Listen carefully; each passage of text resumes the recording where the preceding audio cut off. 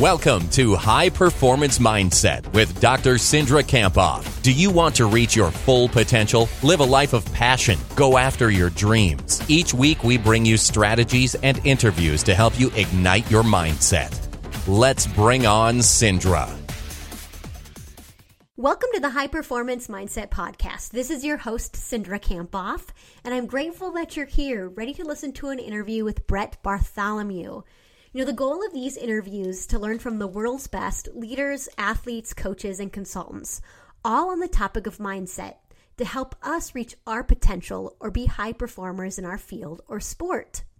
And today I'm going to start with an iTunes review.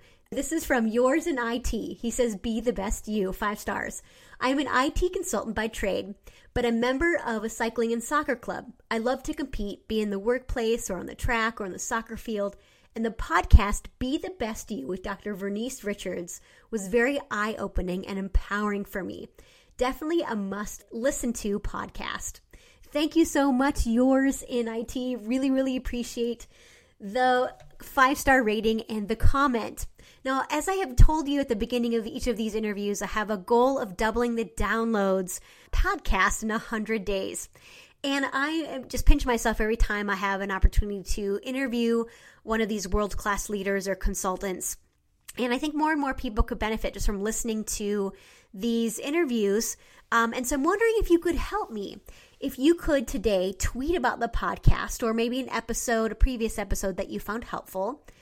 Or you could head over to iTunes like Yours in IT did, and you can provide a rating there. If you click on the show notes page on your iPhone, if you just click on the podcast episode, you'll be able to find a link that can connect you to an opportunity to rate the podcast. So you could try that or tell a friend about the podcast. That would be incredible and would help reach more and more people and keep these interviews free. So today's episode 104, best-selling author Brett Bartholomew. And in this interview, Brett provides a preview of his new book, Conscious Coaching, The Art and Science of Building Buy-In, which just achieved the bestseller ranking and was rated as the Amazon's top 100 books overall.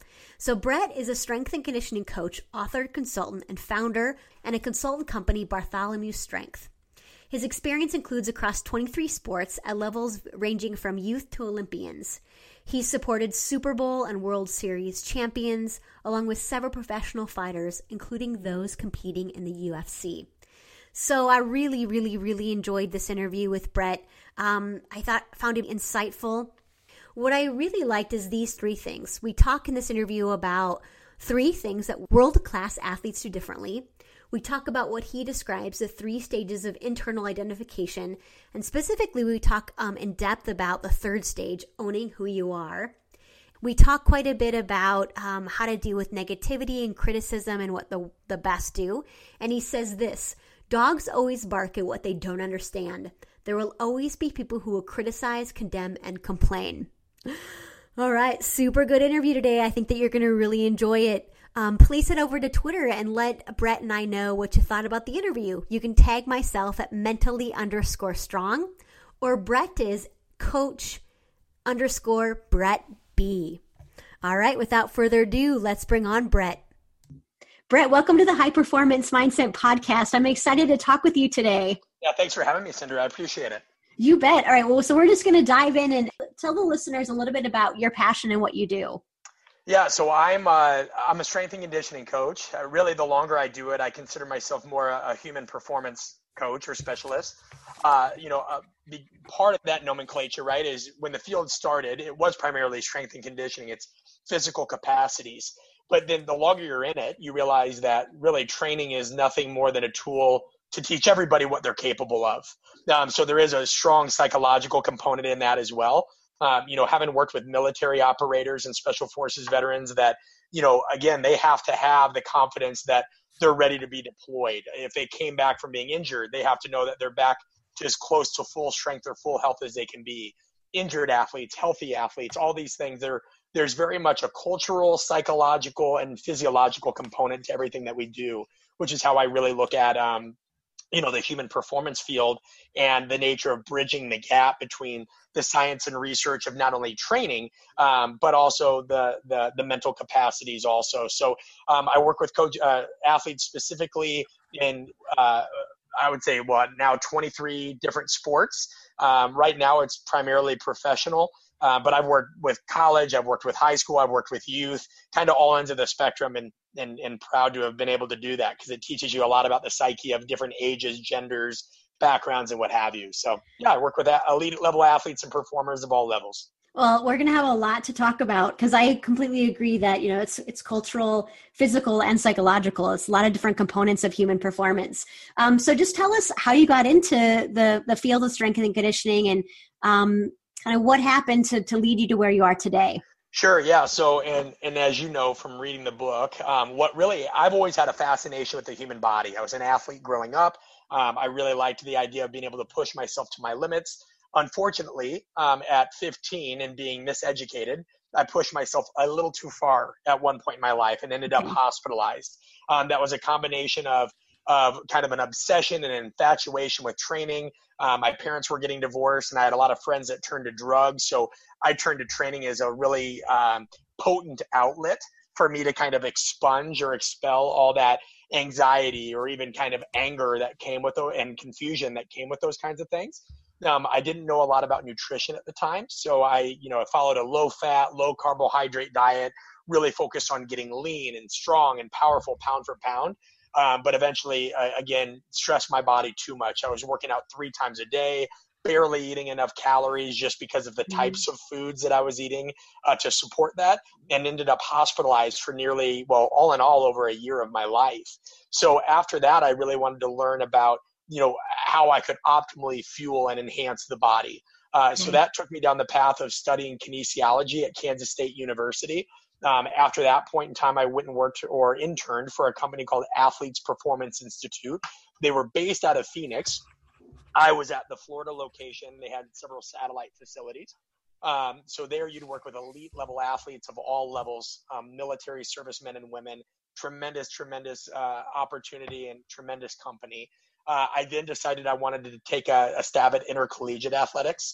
So I went to the University of Nebraska and worked with their football team, which, was kind of like viewed as at least in my view, as the Harvard Business School for strength and conditioning coaches. It was one of the first programs to really use strength and conditioning back in the 70s in the collegiate setting. Of course, there were some others, but Nebraska was kind of where home and hearth of some of these techniques were really being utilized in that particular setting.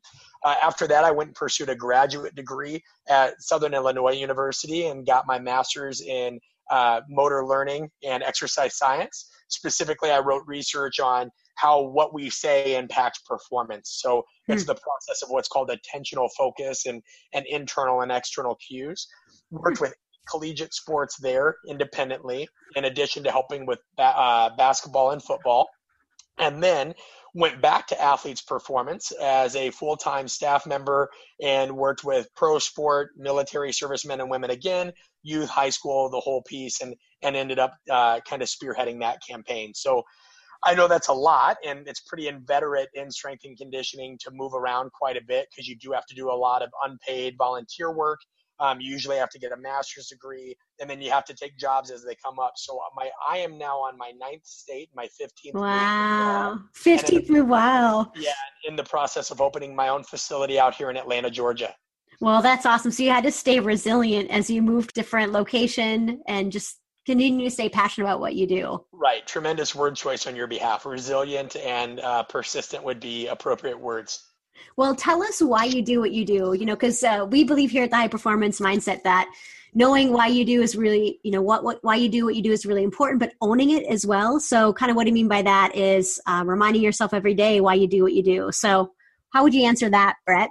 Yeah, that's a great question. I think it's pretty easy for me to say, I want to make a difference. And I think that's really surface level. It's good, right? It's altruistic, but it's surface level. I do what I do because I really like the idea of attaining mastery at a craft that matters. And I don't know in my field if you can ever really attain mastery because there's always different situations and circumstances.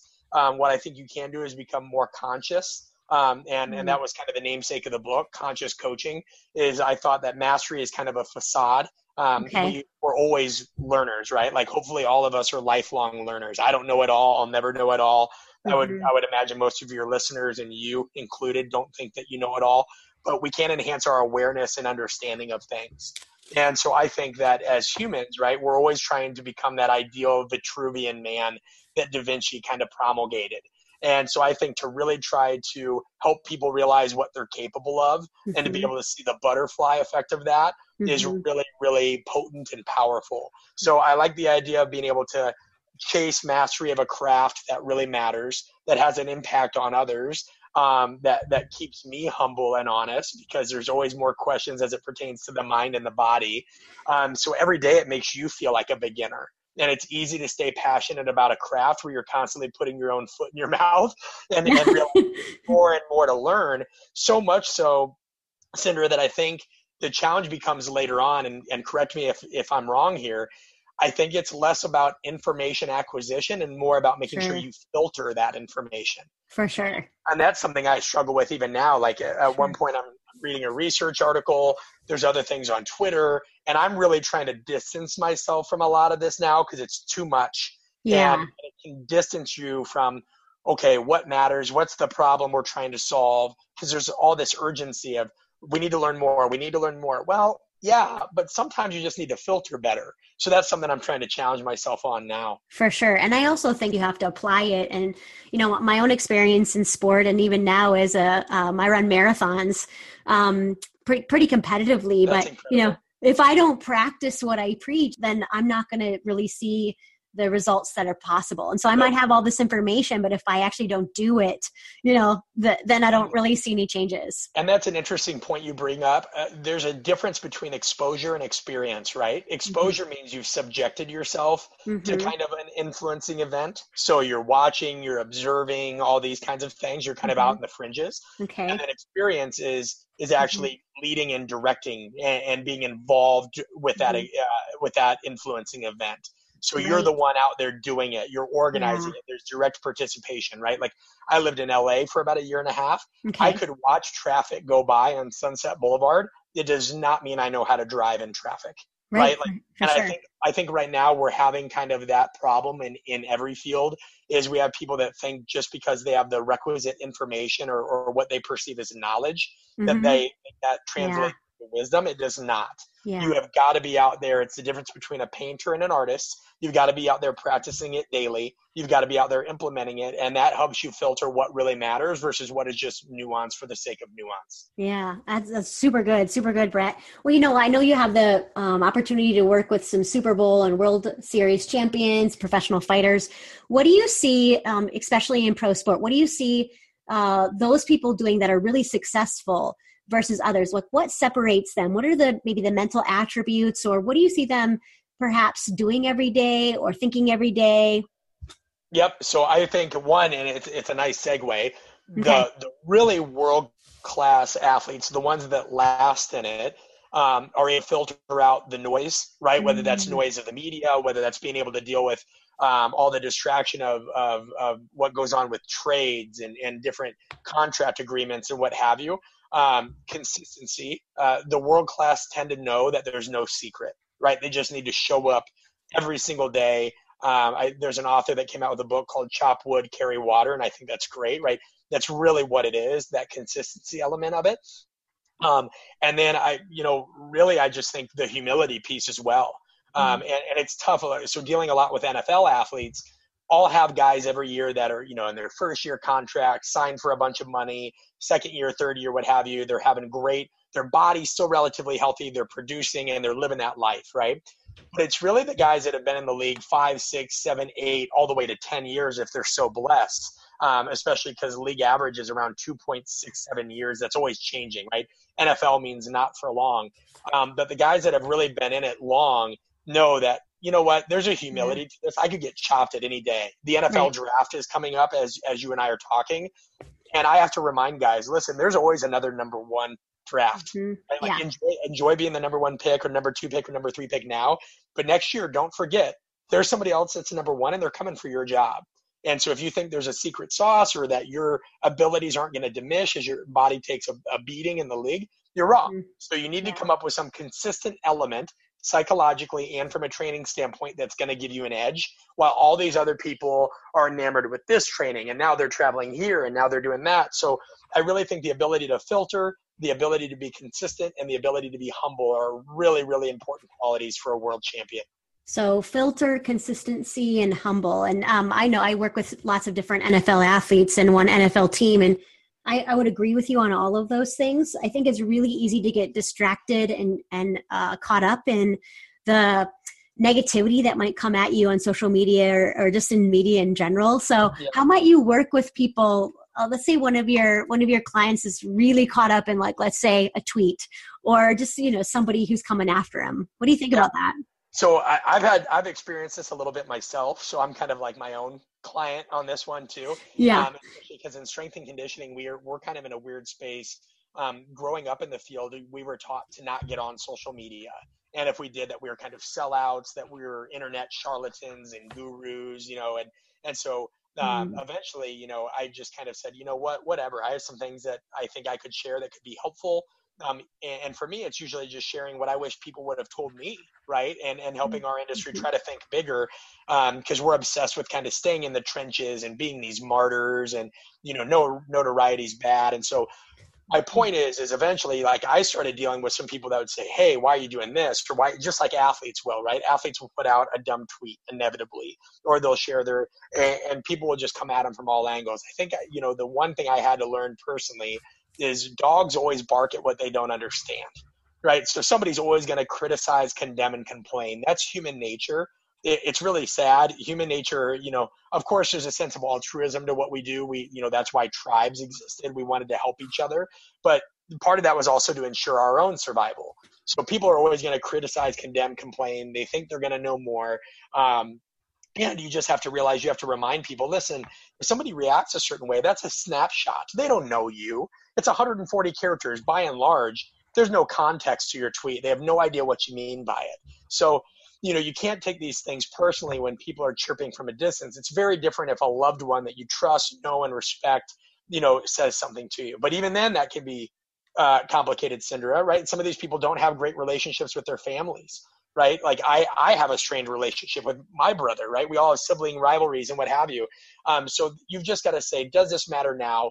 Yeah. Distance yourself from it. And I think research supports that. They say, by and large, when you take people that are suffering from depression in this research, and they say, hey, give yourself the advice that you would give a best friend or a loved one or what have you. Yeah, and they typically, it's very helpful for them because they distance themselves.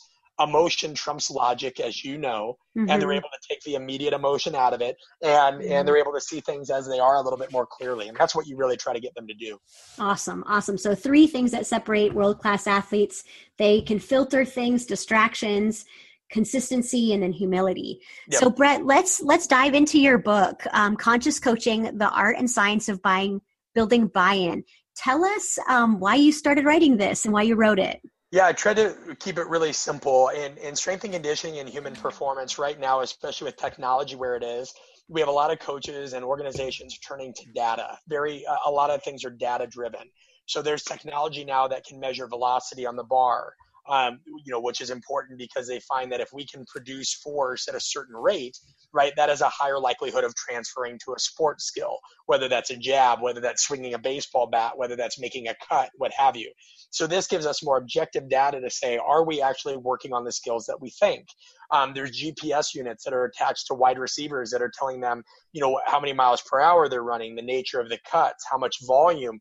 And so coaches are using data more than ever to direct performance. Okay. The problem with that is we're not dealing with Toyota Camrys. We're dealing with So we have coaches on the floor that are using iPads or their phones or whatever to sit there and give them feedback, and they're not interacting with the individual. And so anytime we try to promulgate, listen, any good science is comprised of both the art and the science, people inevitably would chirp back and say, well, the art of anything is a soft science. It's not as objective. And I disagreed. I think there is a science to observable human nature. I think there is a science to the art of communication. I think there's a science to engagement, building trust, and all those things. And so I wanted my book to kind of fill that gap and say, you know what? there is a science to the art of connecting with people, knowing what drives them, knowing what directs them, knowing what unifies them, and knowing how to communicate with them in general. And so I wanted to write the book essentially that I wanted to read and that I thought our field needed in this uber tech savvy part of life where information is readily available. But like you said it perfect. You've got to be able to utilize that information to be world class at what you do and do so in a skillful manner.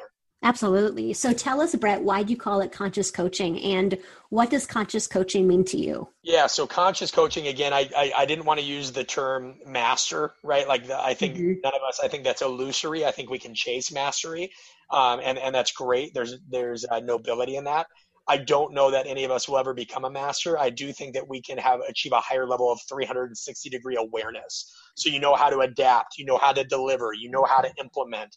You can understand the big picture of everything that you're trying to do, how to operate in the black and white area as well as in the fringes and the gray area. Because the best of anything, inevitably, from an effectiveness standpoint, is done in the gray area of life, right? Like by and large, we live in a society where you don't get what you deserve, you get what you negotiate. And a lot of that is inveterate in what we do as professionals. So that was the ideology behind the term conscious. Coach to me is just somebody that can do those things, whether they're operating, in a corporate environment, in a team environment, in a more kind of niche environment. They know how to operate on the fringes. They know how to see the big picture, but more importantly, they know how to communicate it, connect it, and convey their message in a way that is very unique, purposeful, and powerful to the individuals in which they're hoping to lead. So that was the idea with that and the namesake. Well, and what caught my eye when I read it was just the importance of really seeing the big picture, but connecting to the person as well. There was a part in the book that you talked about finding your true north. Tell us what that is about and how does that connect to being a conscious coach? So I think a lot of what goes into that, and you're asking really good questions, that leads to a lot of detail. I think that sometimes we try to influence others without knowing what's influential about ourselves, right? I think that we can say we're great. Somebody can say, oh, I'm a good communicator, or they can say, I really, I'm great at logistics. I understand this and that, but okay, how does that help? How does that really define who you are as a leader, and how does that transfer? So I think self-reflection is incredibly important in being able to be more efficient and effective. I think a lot of times we look at, Brenda Shoshana says all conflict is conflict in ourselves. And I think a lot of times people think, oh, this guy or this individual is they're not listening to this, or they're not doing what I want. And you may think that you're delivering that message in an effective way, but you're not looking at it from the outside in or the inside out. You've really got to excavate from all avenues in terms of what you're doing. So if you don't know your true north, if you're not operating off of a visible constellation of traits, how are you ever going to make it through the forest of emotions that, cloud everybody's judgment and reason on a daily basis? And how do you suggest that we work to find our true north? So in the book, I talk about the 3 stages of identification model, right? And awesome. In this 3 stages of identification, I talk about there's 3 steps that you really need to be able to take, right? There's reflection, there's inspection, and then do you remember the last one? I have owning who you are. Is that right? Yeah. Well, no, there's going to be identification, there's reflection, there's all these pieces that say, listen, you've got to sit there and think about who am I, right? Which is part of owning who you are. What's the good, the bad of that? Because we don't have a hard time telling ourselves the good things about ourselves, but we also don't look at kind of the bad or the muddier traits. Yeah. Thinking, why am I that way? Okay, now, and I think you have to sit there and say, okay, I'm stubborn sometimes. Well, why am I that way? What lends itself to stubbornness? How can that lead to both effective coaching, ineffective coaching, good relationships, bad relationships? Because there is an upside to your dark side, right? Like we can't just be sunny, happy, always positive versions of ourselves, because that's just not the way the world operates.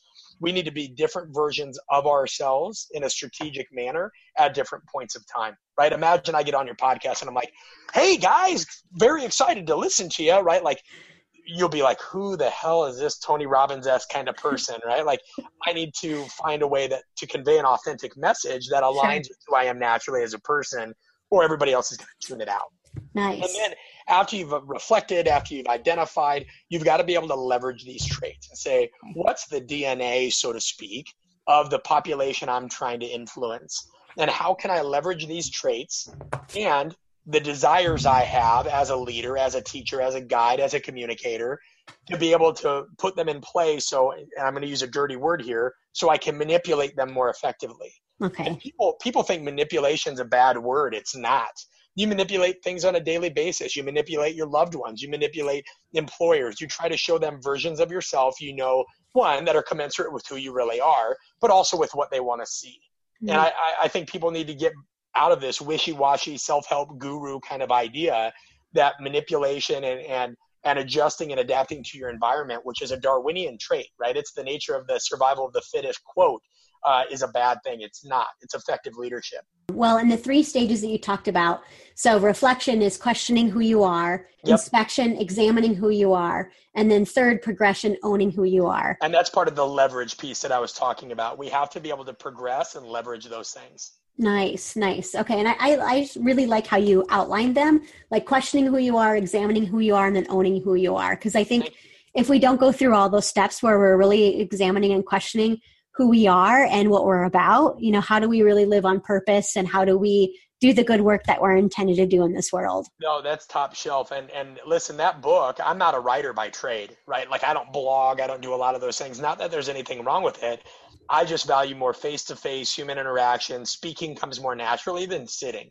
There might be a little bit of a hyperactivity associated with that because I'm a coach and what have you. But the book is an accurate representation of how I did those things. So I think sometimes people can read books, myself included, and the process that's laid out doesn't seem intuitive to me. I was writing out this book, which is comprised of thoughts and strategies and issues and examples. I thought about, okay, where do I start? 3 stages of identification is how I started in the book. Nice. Awesome. Now, other things you talk about in the book are the archetypes. Do you want to tell us a little bit about that? And I know, you obviously can go to you can buy the book, which we'll talk about at the end of this interview, but tell us a little bit about that and how you came up with them. Sure. So an archetype is a typical example of something, right? Just to consolidate that and maybe oversimplify it for the collective understanding. But if you think of Facebook, right? We all get on Facebook and we know the person that's always sharing pictures of their family or their baby or maybe their cat. Then there's always somebody that's going on a political rant. Then there's always an example of like 5 friends we can think of. There's that person that interrupts every conversation. There's the party pooper. Well, when you deal with people, you can find archetypes pretty easily. And this isn't judging. This isn't typecasting. This is just suggesting and saying, hey, you're going to deal with typical examples of certain personalities. Nobody's ever won completely, but you are going to see trends and traits that mix together here. So what I wanted to provide coaches and leaders of all kinds with is a kind of a guide of how they can identify or quickly scan the room and identify certain personalities and traits that they may deal with on a daily basis, and then give them an idea of, okay, what's an overview of this archetype? So for example, the royal. The royal is an archetype of a pretty entitled personality. It's that, they may have a natural skill set at whatever they're doing. In the book, I give athlete examples, but these exist everywhere. They exist in corporate domains and anywhere. He was a naturally talented athlete. He's typically been lauded by the media or organizations he's been a part of. He doesn't really like to get his hands dirty, right? If there is an issue where it requires getting his hands dirty or some kind of struggle or strife, it's usually somebody else's fault, so he's one example. There could be the crusader, who's kind of that enigmatic spiritual leader of whatever the domain is. There's the Wolverine, who's kind of that rogue-esque loner. They can have altruistic tendencies, but they have a very irascible demeanor. You kind of have to approach them with patience and caution. There's so many others. I think there's 15 in total. So we give an overview of how to identify certain traits that characterize that behavior or that archetype. Strengths and weaknesses, because there are great things about each archetype and there are bad things about each archetype depending on the situation or domain. And then there's an example of how to connect with them, how you can leverage certain types of behavior in order to kind of interject or inject yourself and manipulate that environment in a more favorable way to your overall goal or domain. Lastly, I recruited 15 other coaches from around the world that work with everything from military to different levels of sport to share their stories of how they dealt with each archetype. Okay. Now, partially is because I am not egotistical enough to think that anybody wants to read a book comprised of only my thoughts. I get annoyed with the sound of my own voice and my own thoughts, right? Like you always I'm sure you listen to your own podcast sometimes just to check quality, and you can't. Right. Exactly. I can't listen. It's hard. Yeah. I hate it. I'm like, turn it off. So I wanted other voices to be in there, and then also to provide audiences involved with a variety of different kind of perspectives, right? Because they can appreciate those. So that's kind of an overview of what we want to do with the archetypes and nature of it.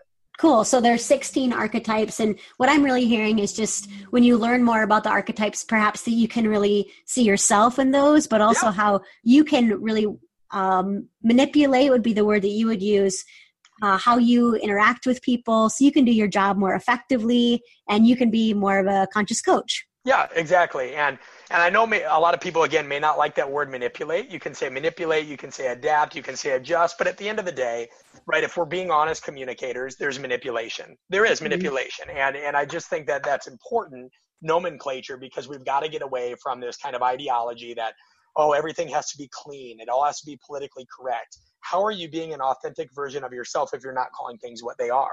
And then the last part of that is, yes, like giving people a tool. It's one thing if you read, I'm sure you've read countless books that say, look people in the eye, be friendly, be warm.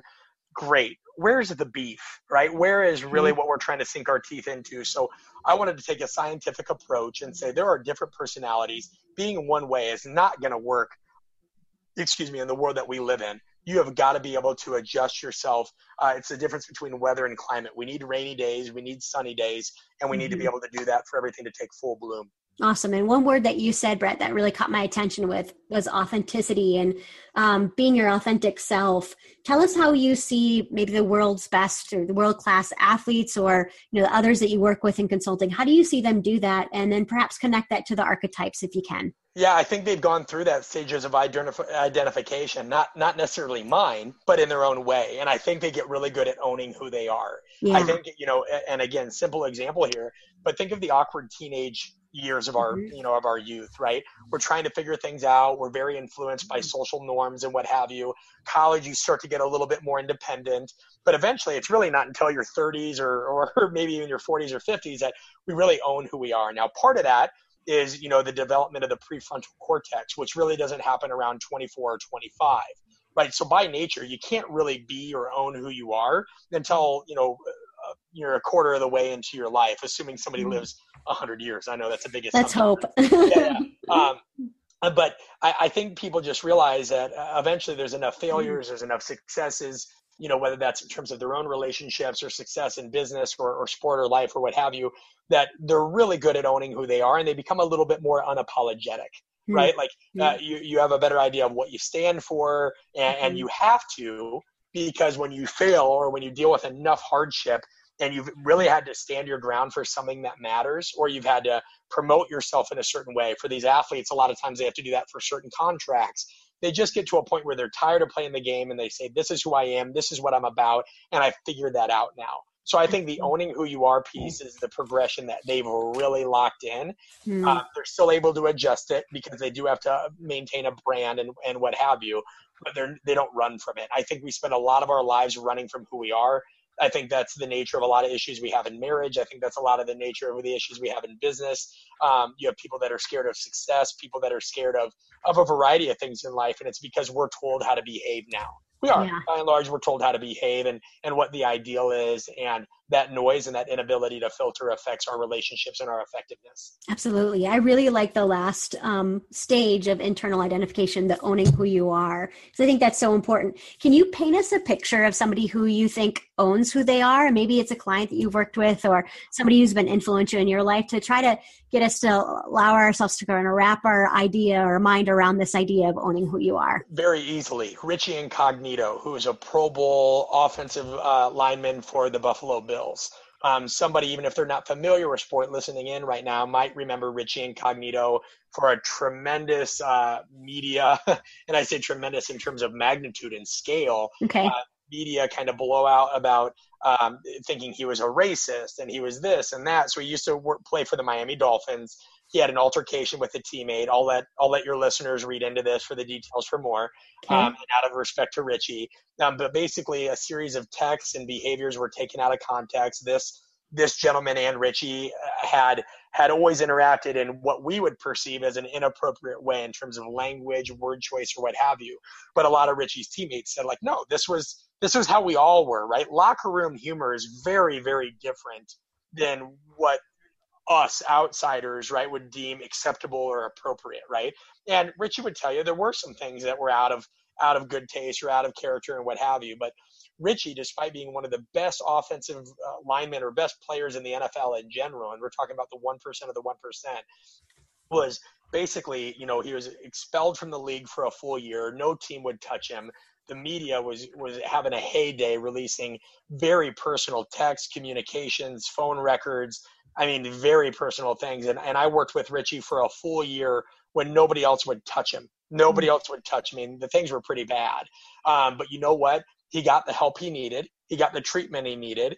And he came back after that, not only had another Pro Bowl season, one of the best years in his career, but the way he addressed every single question in the media and the way he did not take the bait, the way but at the same time didn't run from these things, he really owned it. He said, listen, what I did was unacceptable. At the same time, there's things that perhaps you guys don't understand in the nature of the environment. I'm not running from it. But at the same time, just understand at a certain point in time, I'm going to be done answering these questions. I'm going to let my actions on the field speak for themselves, which they have.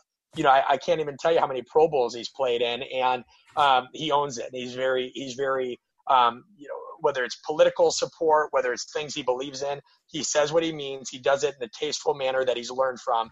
And that's why I say, Cindra, you can't own who you are without first being exposed. I mean, he was stripped bare. Imagine, I don't care who's listening to this, imagine having all your texts read. There are things that we say that all could easily be taken out of context. It could be horribly damaging or embarrassing. And you know what? He had to deal with that, and that helped him find more clarity within that. Same thing that happened with me going to the hospital. Sure. I mean, I was put in an eating disorder hospital for over a year of my life when I didn't have classical eating disorder behaviors. I didn't binge. I didn't purge. I wasn't scared of being fat, right? It was a manifestation of OCD and depression and what have you. But, I had to walk back into high school that year after people knowing I was in an eating disorder hospital. I was scared to talk about it for a number of years. And now I put it in a book that fortunately enough has been a bestseller. And so, it's out there now. People know I was in an eating disorder hospital, so owning who you are comes from being stripped bare.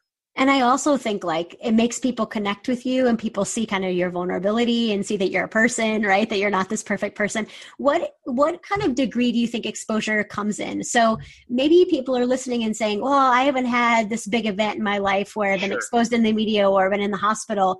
Do you think that there's various degrees of exposure? No question. And I'm glad you brought that up because somebody, even though I've had a lot of messages and emails of people saying, hey, I've struggled with drugs or, my relationships, or I too had this issue. And that's really insightful and inspiring and awesome for people to come out and say that.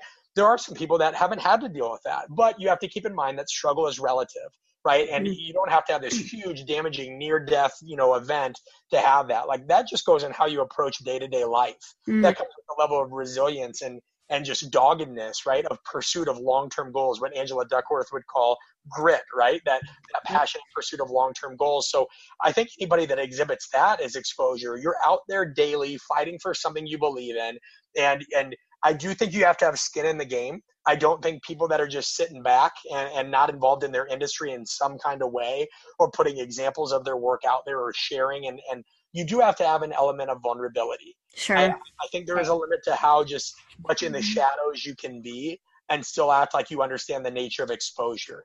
I do think you have to put yourself out there. I was very worried and obsessive about this book coming out, because I knew there were people, I'll speak to sports scientists, I'll speak to psychologists, I'll speak to athletes, coaches.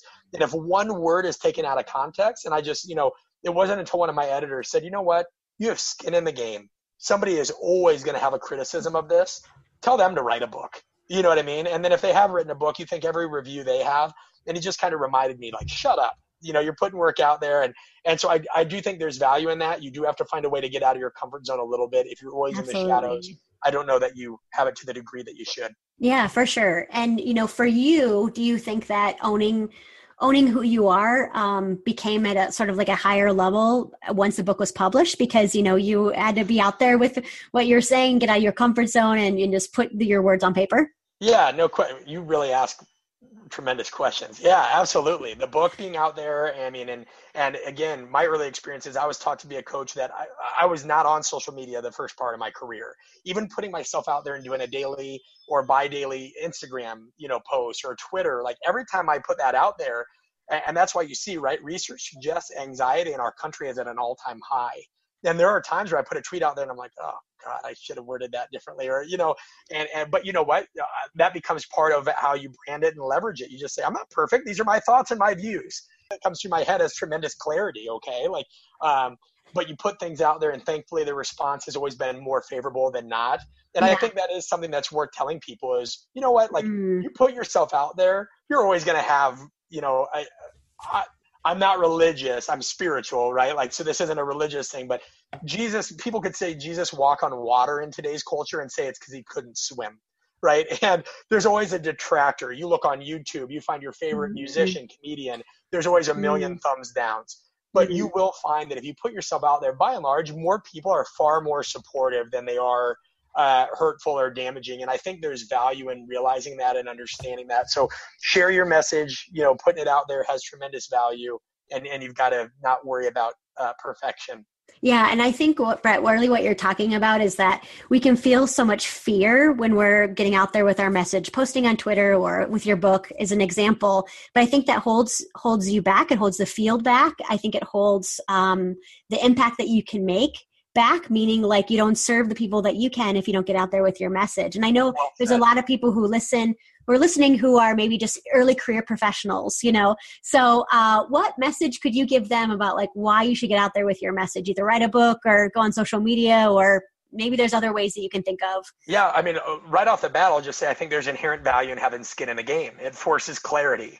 And usually humans really do best when they're pushed against the wall. That's why you see that kind of what exists in the literature known as tragedy to championship phenomenon, right? Where, you know, whenever there's a cataclysmic event in a community, you usually see that community rise up and do something really special. Examples briefly being, you know, when the Joplin tornado hit, the St. Louis Cardinals won the World Series. Hurricane Katrina hit.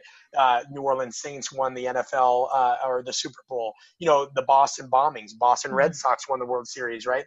There's so many examples. So putting skin in the game is micro trauma, right? It forces clarity. It forces you to think a little bit more deeply about what you're doing and what you're trying to target. I do think when you're a young professional, there is inherent value in just shut up for a little bit and observe. You know, like don't just start going out there with a bullhorn. There's too many people doing that. I was not on social media for the first 5 years of my career, right? You need to observe and you need to find it. We don't need more echoes. So you need to observe and find out what voices already exist and are doing a really good job so that you can find something very unique. If I were to just post on training, which I did when I first got into social media, right? What led to a higher vertical jump, what helped people run faster, what helped athletes become more durable, that had value then. If I did that now, I'm drowned out by the countless voices that are doing that, or very few. I can't say nobody. I'm not going to act like I have that kind of, you know, omnipresence or omnipotence even. Not very many people were talking about the science of coaching and connecting with people. Right. So that was my way of trying to be an authentic voice. So I do think you have to observe. And the last thing is I think that comes from finding uncommon mentors.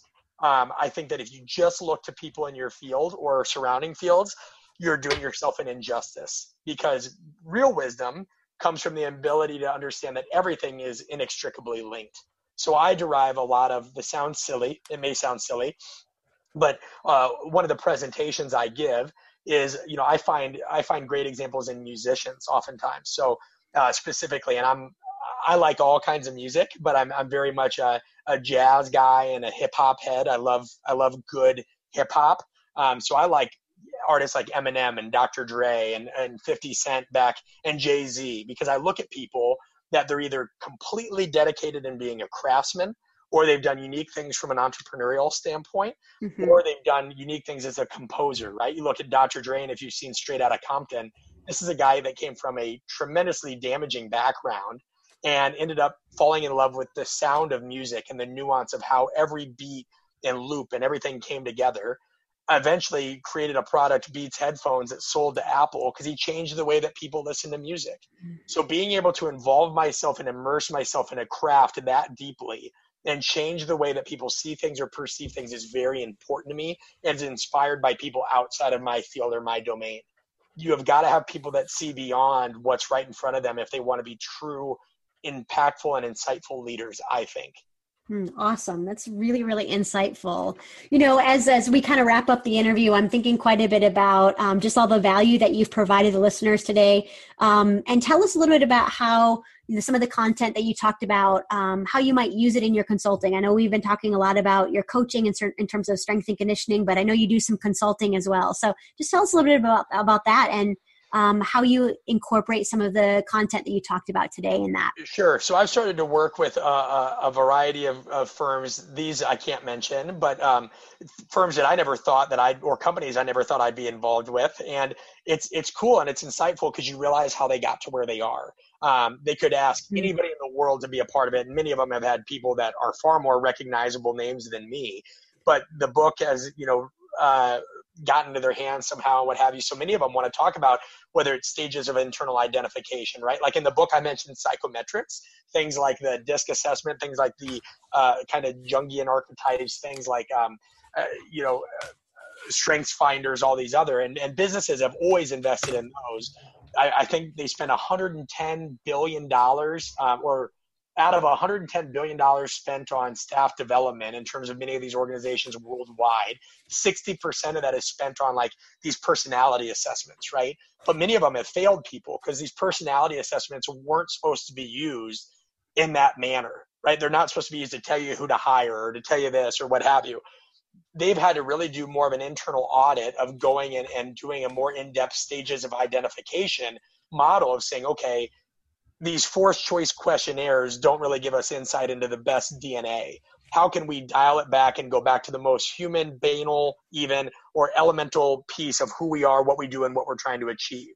And then not only that, the biggest piece, Sindra, has been what I refer to in the book as educating them on dark-sided leadership traits and how not only are bright-sided traits, but dark-sided traits can really be effective in dealing with a variety of archetypes. So I've kind of come in, and that's why I use the term human performance in my new venture, which is called the Bridge Human Performance. We try to bridge that gap. And then it is about how do you optimize human performance? Well, there's the physical domain, but there's also these elements of how do I match dark and bright-sided leadership traits with certain archetypes with these stages of identification model and enmesh those within organization and practice strategies. Tell us a little bit about how we can get the book. So the book, again, is called Conscious Coaching, The Art and Science of Building Buy-In. Yeah, the book's available worldwide on Amazon. It's in the process of being translated into 4 additional languages, but you can buy it on Amazon. It's available on Kindle as well for anybody that likes e-readers. If you shouldn't have trouble finding it on Amazon, but if you do, you can always go to consciouscoachingbook.com. You can download a free excerpt out of that website, but of course there's the look inside feature on Amazon as well. So consciouscoachingbook.com or direct from Amazon. Awesome. And Brett, I know I follow you on Twitter actually and appreciate the value that you provide there. So tell us a little bit about how we could follow you as well. Yeah, so I'm, as you alluded to, I'm more active these days on Instagram and Twitter. It used to be just Twitter and kind of Facebook. Facebook, I've phased out a little bit. I just think that Twitter is a more effective medium, and Instagram, despite how cautious I was of that, we know that pictorial examples and images are really, really powerful. So you can find me on that at @coach_Brett B. That's @coach_BRETTB as in boy. And I try to be fairly active on that. So I appreciate the support. You bet. You bet. Well, so you've given us so much value today. The 3 things that I really most enjoyed, Brad, that I want to first of all, I just want to thank you for your time and the energy. Thank you. Yeah. And here's the 3 things that I really got from today. I love that you said that world-class athletes are different in 3 ways. They have a filter, they're consistent, and that they're humble. So important. I loved our discussion of the 3 stages of internal identification and specifically about owning who you are and how really to own who you are, you have to have skin in the game and you have to be out there with either your message or out there in some way But I really just enjoyed your insight on that. And I just really like the idea of just owning who you are, maybe because I'm on my own journey to do that, but the importance of being authentic as a leader and as a conscious coach. So I thank you so much for your time. Do you have any other kind of final advice for those people who are listening? What do you think? First off, no, thank you for a recap. I've been on a lot of podcasts now, and I don't think anybody's ever done a recap like that in terms of what was most valuable. That helps me. So thank you first and foremost, and for even reaching out.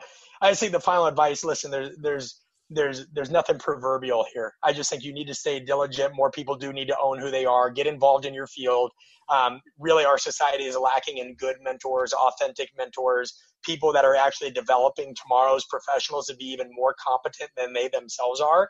Like give that aspect of yourself, because we're going to either fall victim to this kind of consumer society that we're building, or we're going to be able to lead and direct it more effectively. And I think that comes from great mentoring and the art of apprenticeship. So thanks again to everybody. I really appreciate it. I hope the book provides value. Awesome. And you can head over to cindrakampoff.com/Brett, and I will have all of the show notes there that will link up to everything that Brett talked about today. So thank you so much for your time and your energy today. My pleasure. Thank you. Thank you for listening to High Performance Mindset. If you like today's podcast, make a comment, share it with a friend, and join the conversation on Twitter at mentally_strong. For more inspiration and to receive Cindra's free weekly videos, check out drsindra.com.